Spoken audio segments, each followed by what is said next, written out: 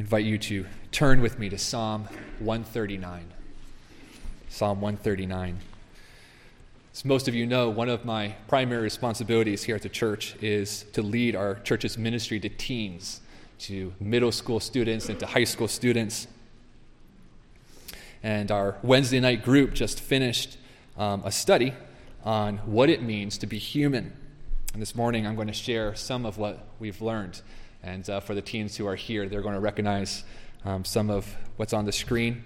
I've taken about 4 months of material, and Joe's given me 3 weeks to share what we've learned. So my colossal task was to take 4 months of material and try to boil it down to something that is hopefully, Lord willing, useful for us. I spent quite a bit of time with both teens, with high school students, middle school students, with college-age students. And as a pastor, over the years I've been a pastor, I've developed quite a few burdens of areas where I sense that students, year 2022, around this time, areas where they need to be grounded in their faith. And I've had several burdens I've developed over the past few years. I'm burdened to help our students be grounded in their faith, to develop a biblical foundation for both what they believe and why they believe it.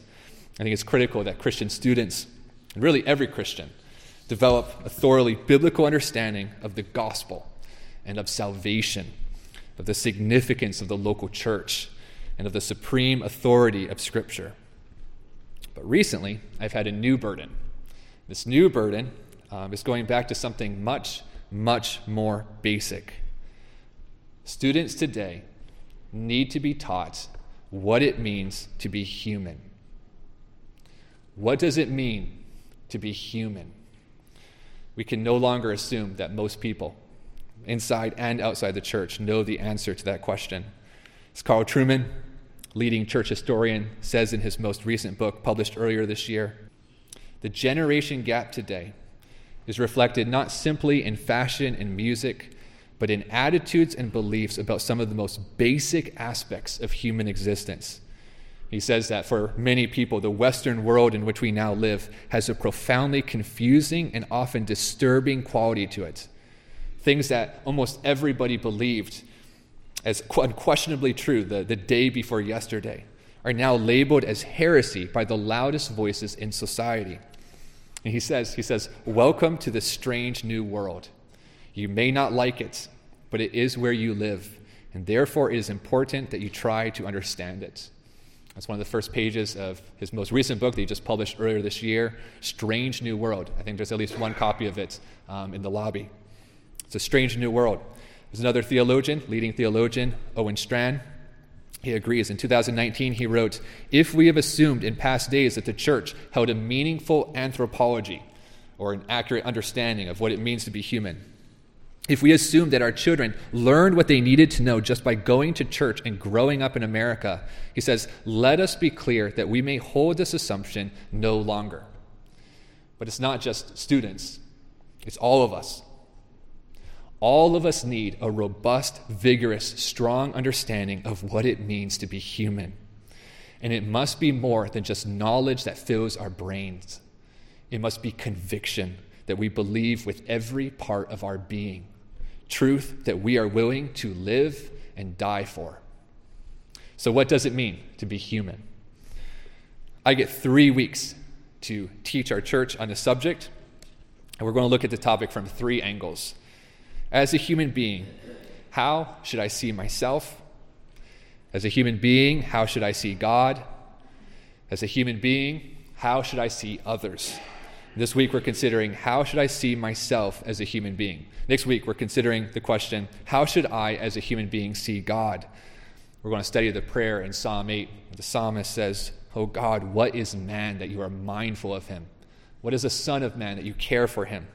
We're going to consider the implications of the first 3 chapters of Genesis. And then at the end of the month, we're going to answer the question, how should I as a human being see others? Because the reality is, you are wonderfully made by God, for God, in the image of God. And so is every other person you have ever met or ever will meet. Every human soul is precious and priceless, and Christians must affirm and defend the dignity, the worth, and the value of all people, even if they are different than us even if they are weaker than us, or even if they are offensive to us. That is the responsibility of Christians, to affirm and defend the dignity, the worth, the value of all people, no matter who they are, how big they are, what they look like, how they're different from us, how we perceive them. The responsibility is to champion the dignity of all people. Let's pray. God, by faith we understand that the universe was created by your very word, so that what is seen was not made out of things that are visible. You, God, are our maker. And God, I pray that you would help us as a church and as individuals to understand and embrace your purpose for making us. I pray, God, that you would give us the grace and the wisdom to see ourselves clearly and accurately, that we would not think any more of ourselves than we ought, or any less of ourselves than we ought. I pray, God, that ultimately our focus this morning would not end with us, but would ricochet into endless praise of you. God, please fill us with love and wonder as we worship Jesus, the image of the invisible God, the one who is the radiance of the glory of God and the exact imprint of the divine nature. To him be glory in the church forever and ever. Amen. So again, what does it mean to be human? Or let me turn it on you. What does it mean for you to be a human being? When you look at yourself in the mirror, what do you think about yourself? What should you think about yourself when you see yourself in the mirror? In order to answer these questions, we must go to the source. We must learn from God what it means to be human. I want to argue that the one who made you gets to define you. The one who made you gets to define you. We're going to read Psalm 139. But before we read, I want to note that all I'm doing with this passage today is just answering a systematic theology question. The question that we're answering today is, what does this passage teach us about what it means to be human? So let's read Psalm 139 and answer that question. What does this passage teach us about what it means to be a human being? Psalm 139, verse 1. David, the psalmist, marvels. This is written to be a song, but it's a prayer as well. He sings praise. O Lord, you have searched me and known me. You know when I sit down and when I rise up. You discern my thoughts from afar. You search out my path and my lying down and are acquainted with all my ways. Even before a word is on my tongue, behold, O Lord, you know it altogether. You hem me in behind and before and lay your hand upon me. I want you to pause there for a moment. I said earlier that the one who made you gets to define you. Why? Why is that? Language isn't original with me. I've heard several Christians say it, but I think it's a really crucial truth. The one who made you gets to define you. Why? Question that assertion. Why is it that the one who made you gets to define you? It's because we don't know ourselves. We don't truly understand ourselves. Not like God knows and understands us. God knows you infinitely better than you know yourself. That's the point of the first verse right there. Look at everything God knows about you. God has searched you and known you. That means that, number one, God knows you personally and meticulously. Number two, God knows every thought you think. Number three, God knows everywhere you go. God knows everything you do. God knows every word you say before you even say it. God surrounds you, behind you, in front of you, all around you. Tim Chowie's blog, reflecting on a song based on this passage, he reflects, God knows who I am at heart, who I am in my darkest moments, who I sometimes wish to be, and what I sometimes long to do. He knows all there is to know about me, things I don't even know about myself. I am an open book before him, laid bare before his penetrating gaze. And just thinking about these things, it's overwhelming for David. Look where David goes next in the passage, verse 6. He says, such knowledge is too wonderful for me. It is high, I cannot attain it. Where shall I go from your spirit? Where shall I flee from your presence? If I ascend to heaven, you are there. If I make my bed in Sheol, in the grave, you're there. if I take the wings of the morning and dwell in the uttermost parts of the sea, even there your hand shall lead me, your right hand shall hold me. If I say, surely the darkness shall cover me, and the light about me be night, even the darkness is not dark to you. The night is bright as the day, for darkness is as light with you. And David here, he just marvels at how absolute God's knowledge of him truly is. And what's true for David is true for you and me as well. God knows you absolutely, completely, intimately, inescapably, unavoidably, and inevitably. And I just want to point out that a God who knows so much about you is either really good news or it's really bad news. Because for anyone who is not personally relying on Jesus and committed to Jesus, this personal, invasive, intimate knowledge, it should be terrifying. It doesn't matter what other people think about you. God knows the absolute truth about you. He knows every detail of everything you've ever done wrong. He certainly knows everything that you've tried to do right, but your good won't outweigh your bad. You can't escape God. You will be held accountable. You will face judgment. You need a Savior. You need Jesus to rescue you, and He can. So trust Him with your life and with your eternity. On the one hand, this invasive personal knowledge, it should be terrifying if you are not secure in Christ. But on the other hand, if you are secure in Christ, there is nothing more freeing for the Christian than knowing that God knows everything about me. He knows the worst things about me, and yet He still loves me. We cannot hide our sin from God, but for Christians, we don't have to. He knows all about it, and He's dealt with it once and for all at the cross. If you are in Christ, you are fully forgiven. And not only does God know these things, but He has always known these things. Look at what David says next, verse 13. He says, "For you formed my inward parts. You knitted me together in my mother's womb. I praise you, for I am fearfully and wonderfully made. Wonderful are your works. My soul knows it very well. My frame was not hidden from you when I was being made in secret, intricately woven in the depths of the earth. Your eyes saw my unformed substance. In your book were written, every one of them, the days that were formed for me, when as yet there was none of them. How precious to me are your thoughts, O God. How vast is the sum of them. If I would count them, they are more than the sand. I awake and I am still with you." Do you get that? Do you get the fact that not only did God know you before you were born, back when your parents were the only two people in the world who knew you existed?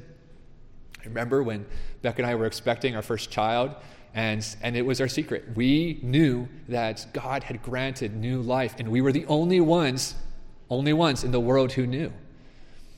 But have you ever considered the fact that even before that, before your parents knew that you existed, God knew you before that. He knew you before your parents even met each other. You see, you weren't an accident. God planned your life. He planned you. Did you realize that God's knowledge of you is so intimately personal?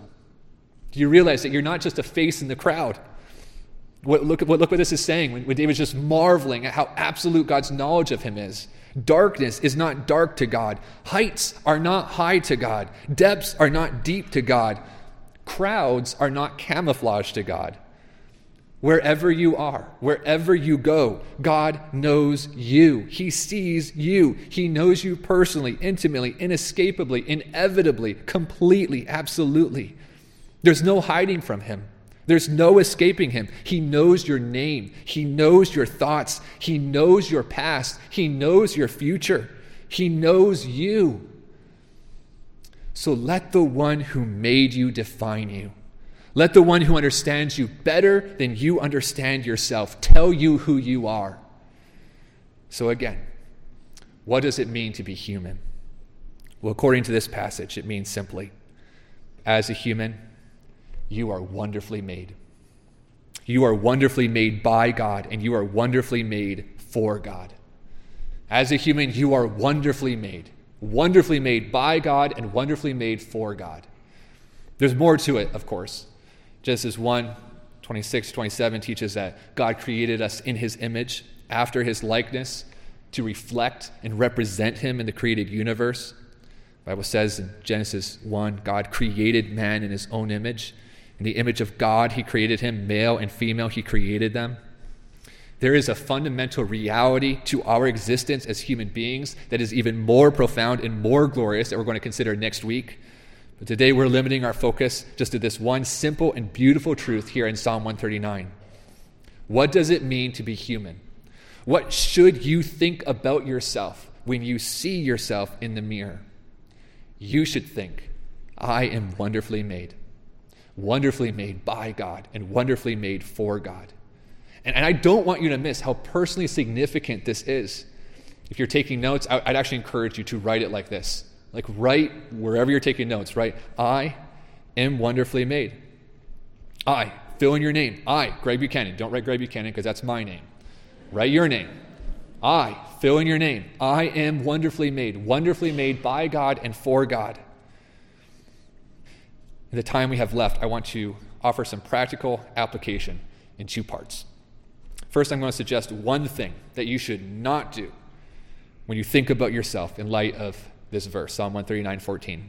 And then I'm going to suggest 5 things that you should do when you think about yourself in light of this verse. There's one thing you should not do when you look in the mirror. Before I say what it is, we need to look more closely at the 3 parts of that main point. The first part of the main point is this: you are wonderfully made. It's pretty obvious in the text. David says, I'm fearfully and wonderfully made.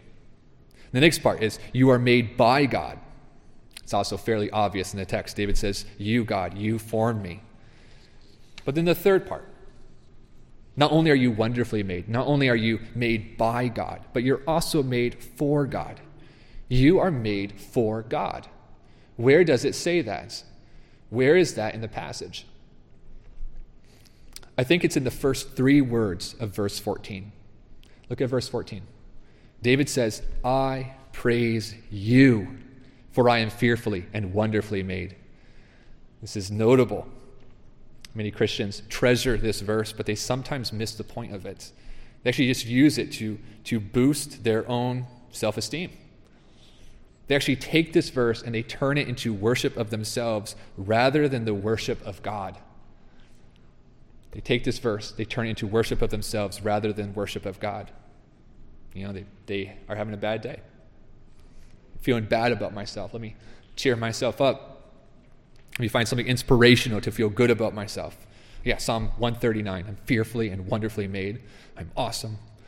I'm a masterpiece. I'm a work of art. Me. This is all about me. I don't actually feel much better. All of a sudden, it becomes all about us. But that's not what David does. He acknowledges that, yes, he is wonderfully made.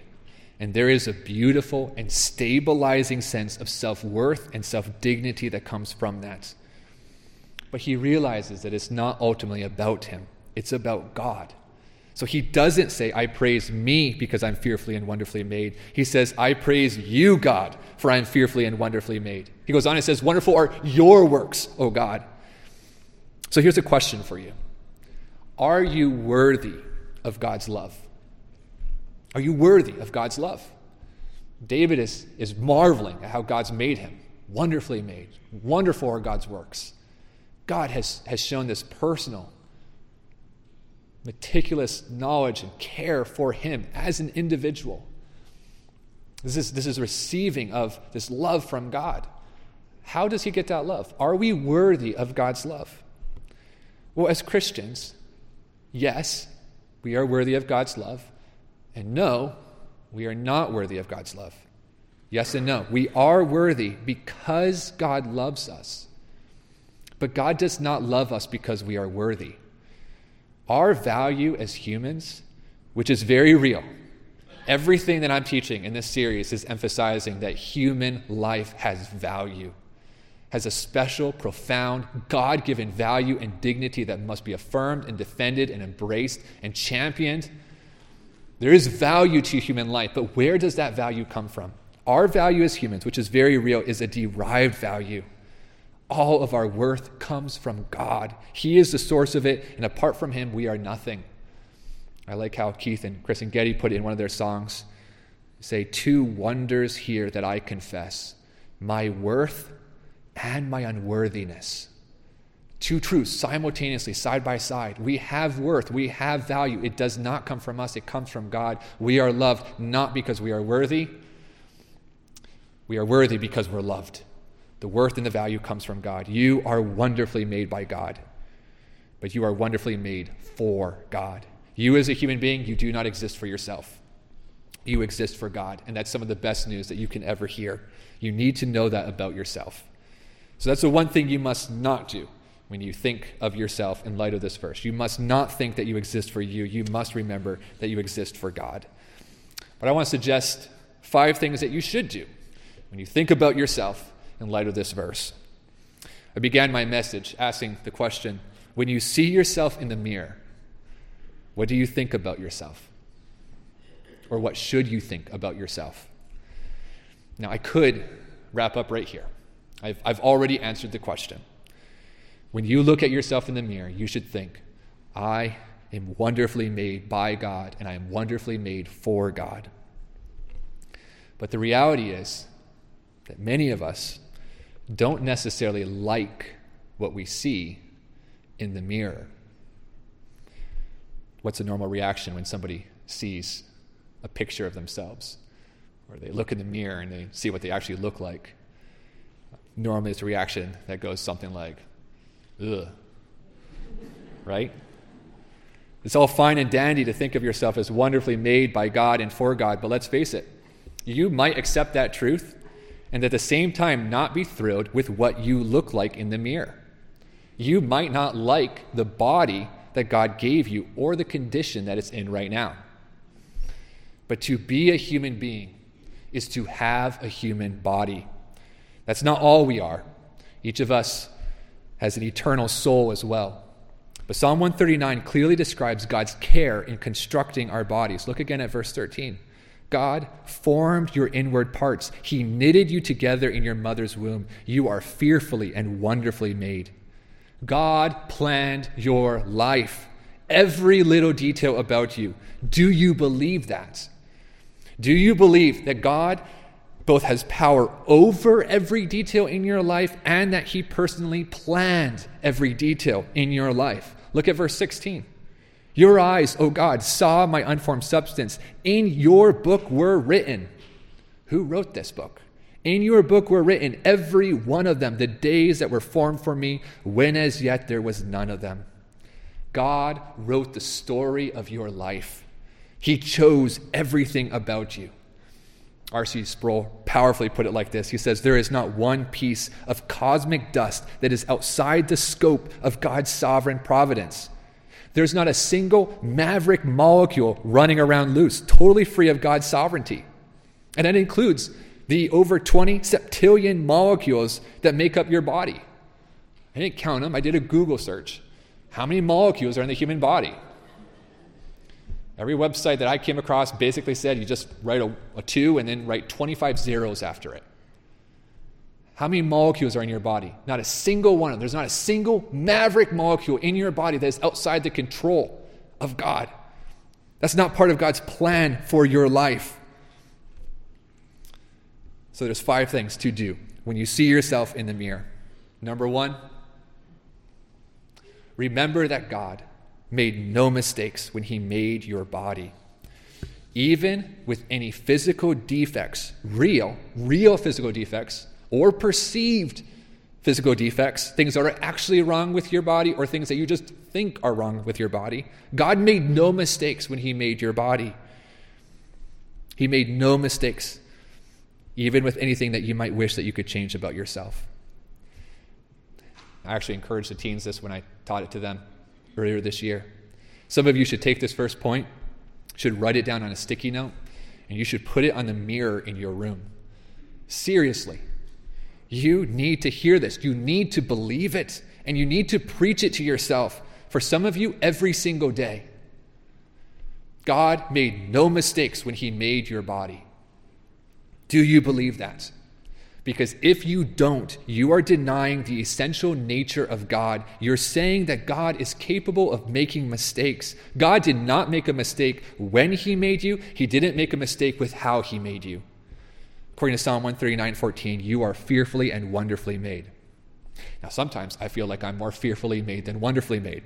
That's not the psalmist's point. The Bible's point is that you're individually made by God.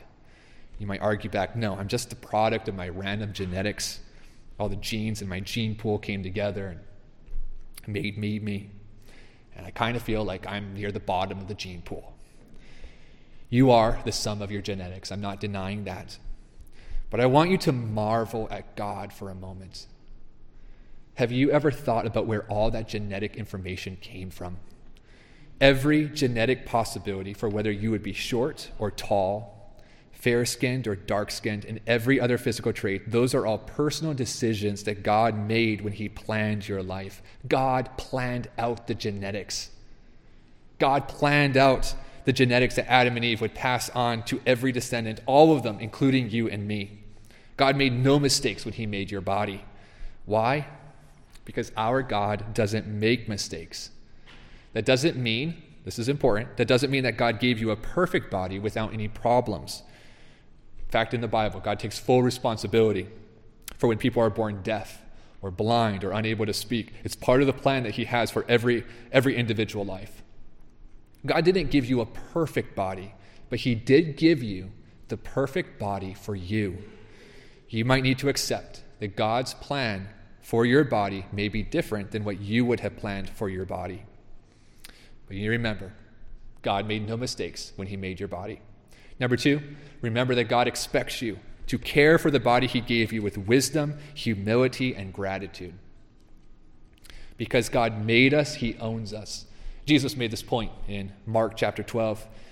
To give to Caesar the things that belong to Caesar, and to God the things that are God's. The coin that's stamped with Caesar's image belongs to God. And the human stamped with God's image belongs to God. For Christians, we belong to God not just because we're made by God, but because we're redeemed by God. That's Paul's point in 1 Corinthians 6:19 when he says, "Do you not know that your body is a temple of the Holy Spirit within you, whom you have from God? You are not your own, for you were bought with a price, so glorify God in your body." How do Christians glorify God in their bodies?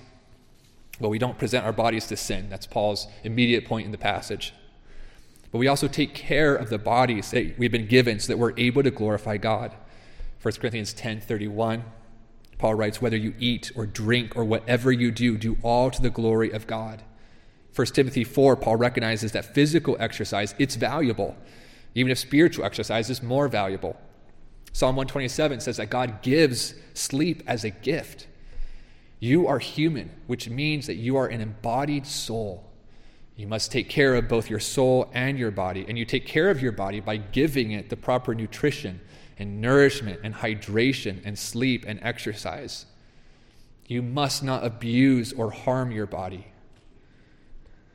You must not. And I preach this knowing that there's people here who feel so worthless that they harm themselves so that they feel something. You must not abuse or harm your body. You must not neglect your body. You must not overindulge your body. Why? Because it's not yours. Similarly, you must not worship your body. You know, most weight rooms and fitness centers are surrounded by mirrors. It's almost impossible not to focus on your body, either arrogantly or despairingly, depending on how you perceive yourself.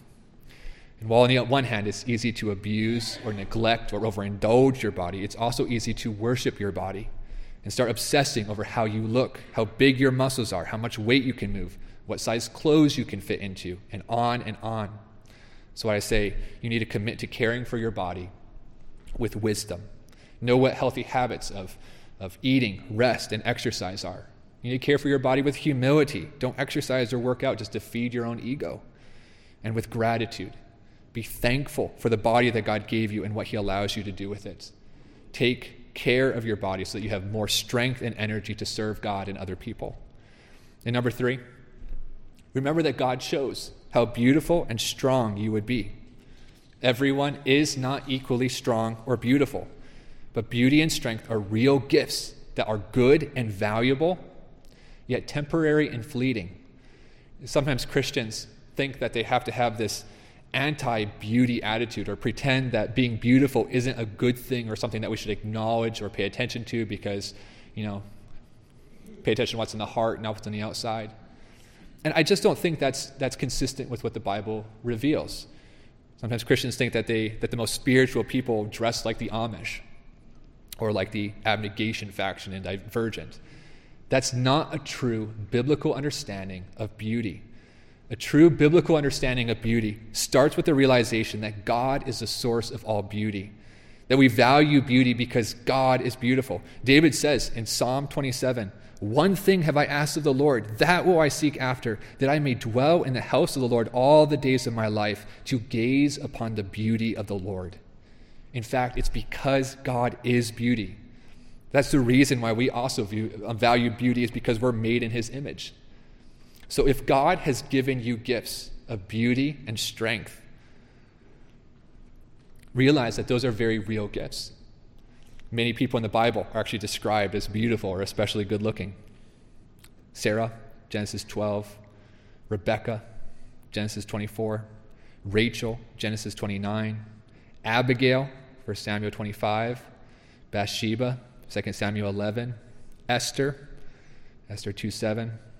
And so on. In fact, it was said of Job's daughters at the end of the book of Job, in all the land there were no women so beautiful as Job's daughters.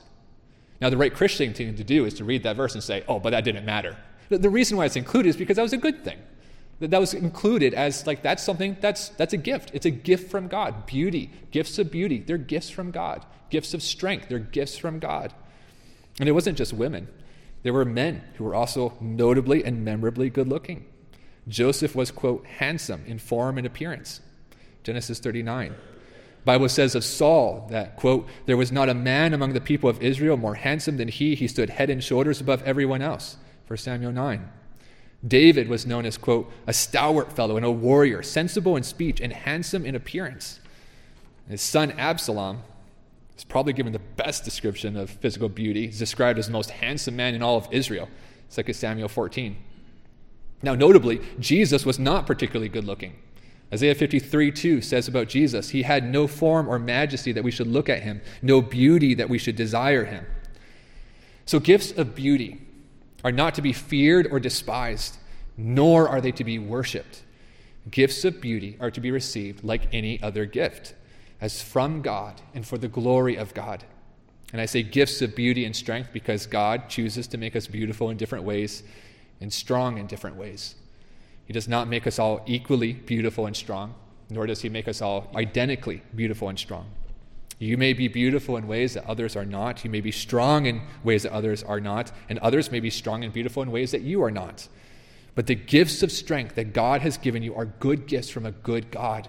So be humble, grateful, and worship the giver of the gift, not the gift itself. But ultimately, these gifts are temporary and fleeting, which leads to the next point. Remember that God wants you to reject our world's obsession with physical beauty and fitness. It is constantly changing. It's often self-focused and immoral. It's normally unattainable. It's sometimes destructive, and ultimately it's empty and vain. 1 John 2 says, do not love the world or the things in the world. If anyone loves the world, the love of the Father is not in him. For all that is in the world, the desires of the flesh and the desires of the eyes, the pride of life, is not from the Father, but is from the world. And the world is passing away along with all of its desires, but whoever does the will of God abides forever. The world's standards are subjective. They're constantly changing. There's even different standards of beauty around the world. I took a trip years ago through Southeast Asia. I saw girls near the equator. It's around 100 degrees. And as they're riding their motorbikes to the city, they're wearing scarves. They're wearing masks. This was before COVID. They're wearing gloves and jackets and scarves in 100-plus degree weather because they didn't want their skin to get any darker. Not only that, but they have creams that are designed to lighten their skin, because over there, to have darker skin is considered less attractive, and to have fair, pale skin is considered attractive. Whereas here in the United States, we have tanning salons and tanning sprays. Fair-skinned girls will literally lay out in the sun in their swimsuits trying to get their bodies as tan as possible. Some countries in Asia and Africa, somebody who is medically overweight is considered more physically attractive than somebody who has a healthy body weight. And actually, that was true here in the United States in the 30s, 40s, and 50s. There were ads in the United States for weight gain products because being thin was considered unattractive at the time. I've heard the comment from a lot of people for different reasons saying, I feel like I should have been born at a different time in a different place, right? There's a lot of other features of physical attractiveness that vary from country to country, from culture to culture. Let's look at the portraits of British queens from the 1700s, or how a bride in India gets ready for her wedding. Not to mention the Burmese women who would stretch out their necks, the Chinese who would mutilate their feet, the English who would suffocate women with tightly laced corsets, and on and on. Not only are they constantly changing, but they are normally unattainable. That's why Barbie is anatomically impossible, why magazines Photoshop, why the plastic surgery industry is booming, and why many young women filter every picture of themselves they post online. The world has impossible standards for beauty that are out of reach of almost everyone, and then lays crushing burdens on the elite people who supposedly attain them and then struggle to keep them. The focus is always on yourself, on turning heads, on looking sexy, on finding your worth and value and identity in the affirmation and approval of others. It's destructive. It's empty and vain. And God calls us to a better way as Christians. Which leads to the fifth point. Remember that God wants you to pursue imperishable beauty. He wants the enduring beauty of a worshipful heart that is gentle, quiet, and servant-minded, and the strong faith of one who trusts in God. Many people seek a personal sense of worth in the number of pounds on the scale, in the size clothes they wear, number of pounds they can lift, the number of compliments they get on their appearance, the number of views, likes, and comments they get on their social media, and on and on. Or how people responded to them back in the day, back when they were in their prime. Maybe they feel like those days where they were validated and affirmed for being beautiful and strong, they're past that season and they just live in the past, just remembering and wistfully wishing that they were still like they used to be. But all of those metrics for finding worth and value and dignity, they're meaningless, they're empty. God admonishes Samuel in 1 Samuel 16, says, "Do not look on Saul's appearance or on the height of his stature. I've rejected him." The Lord sees not as man sees. Man looks on the outward appearance, but the Lord looks on the heart. Paul urges Christians to train for godliness. While bodily training is of some value, godliness is of value in every way. It holds promise for the present life and for the life to come. 1 Timothy 4. Proverbs 31 says, "Charm is deceitful, beauty is vain, but a woman who fears the Lord, she is to be praised." Peter encourages women not to obsess over their external appearance, but instead let their adorning be the hidden person of the heart, with the imperishable beauty of a gentle and quiet spirit, which in God's sight is very precious. Paul said similar things in 1 Timothy 2. Paul gives the encouragement, 2 Corinthians 4, that though our outer self is wasting away, our inner self is being renewed day by day as we look forward to an eternal weight of glory beyond all comparison. If your worth, if your value is wrapped up in the appearance of your body, the function of your body's wearing out. It's passing away. But Christians are holding on to something eternal, something that's coming, something that's infinitely better. An eternal weight of glory beyond all comparison. So don't let your sense of worth be controlled by the whims of the world. Find your worth in God and his sovereign and good plan for your life. I love how Caroline Mahaney, her daughter Nicole, put it in their book, True Beauty. They say, "We have been created in God's beautiful image, and it is for this reason alone that we are truly beautiful. We are not beautiful because we fit the popular ideal of beauty. We are not ugly or unattractive because we don't measure up. Our beauty as human beings is not derived from ourselves. It comes from our beautiful God." They go on, "Here is the fixed standard of beauty in our fickle culture. No matter our body type, age, skin color, height, or weight, whether we have a disability or deformity, whether or not we meet the current cultural standard, we are all beautiful because we have been created in the image of God. This levels the playing field. It radically redefines physical beauty, and it pulls our gaze away from ourselves and onto our beautiful God. So may God give us the enduring beauty of a worshipful heart that is gentle, quiet, servant-minded, and the strong faith of those who trust in God. May you be beautiful in your character and strong in your faith. You are a human being. You are wonderfully made by God, for God, in the image of God. Let's pray.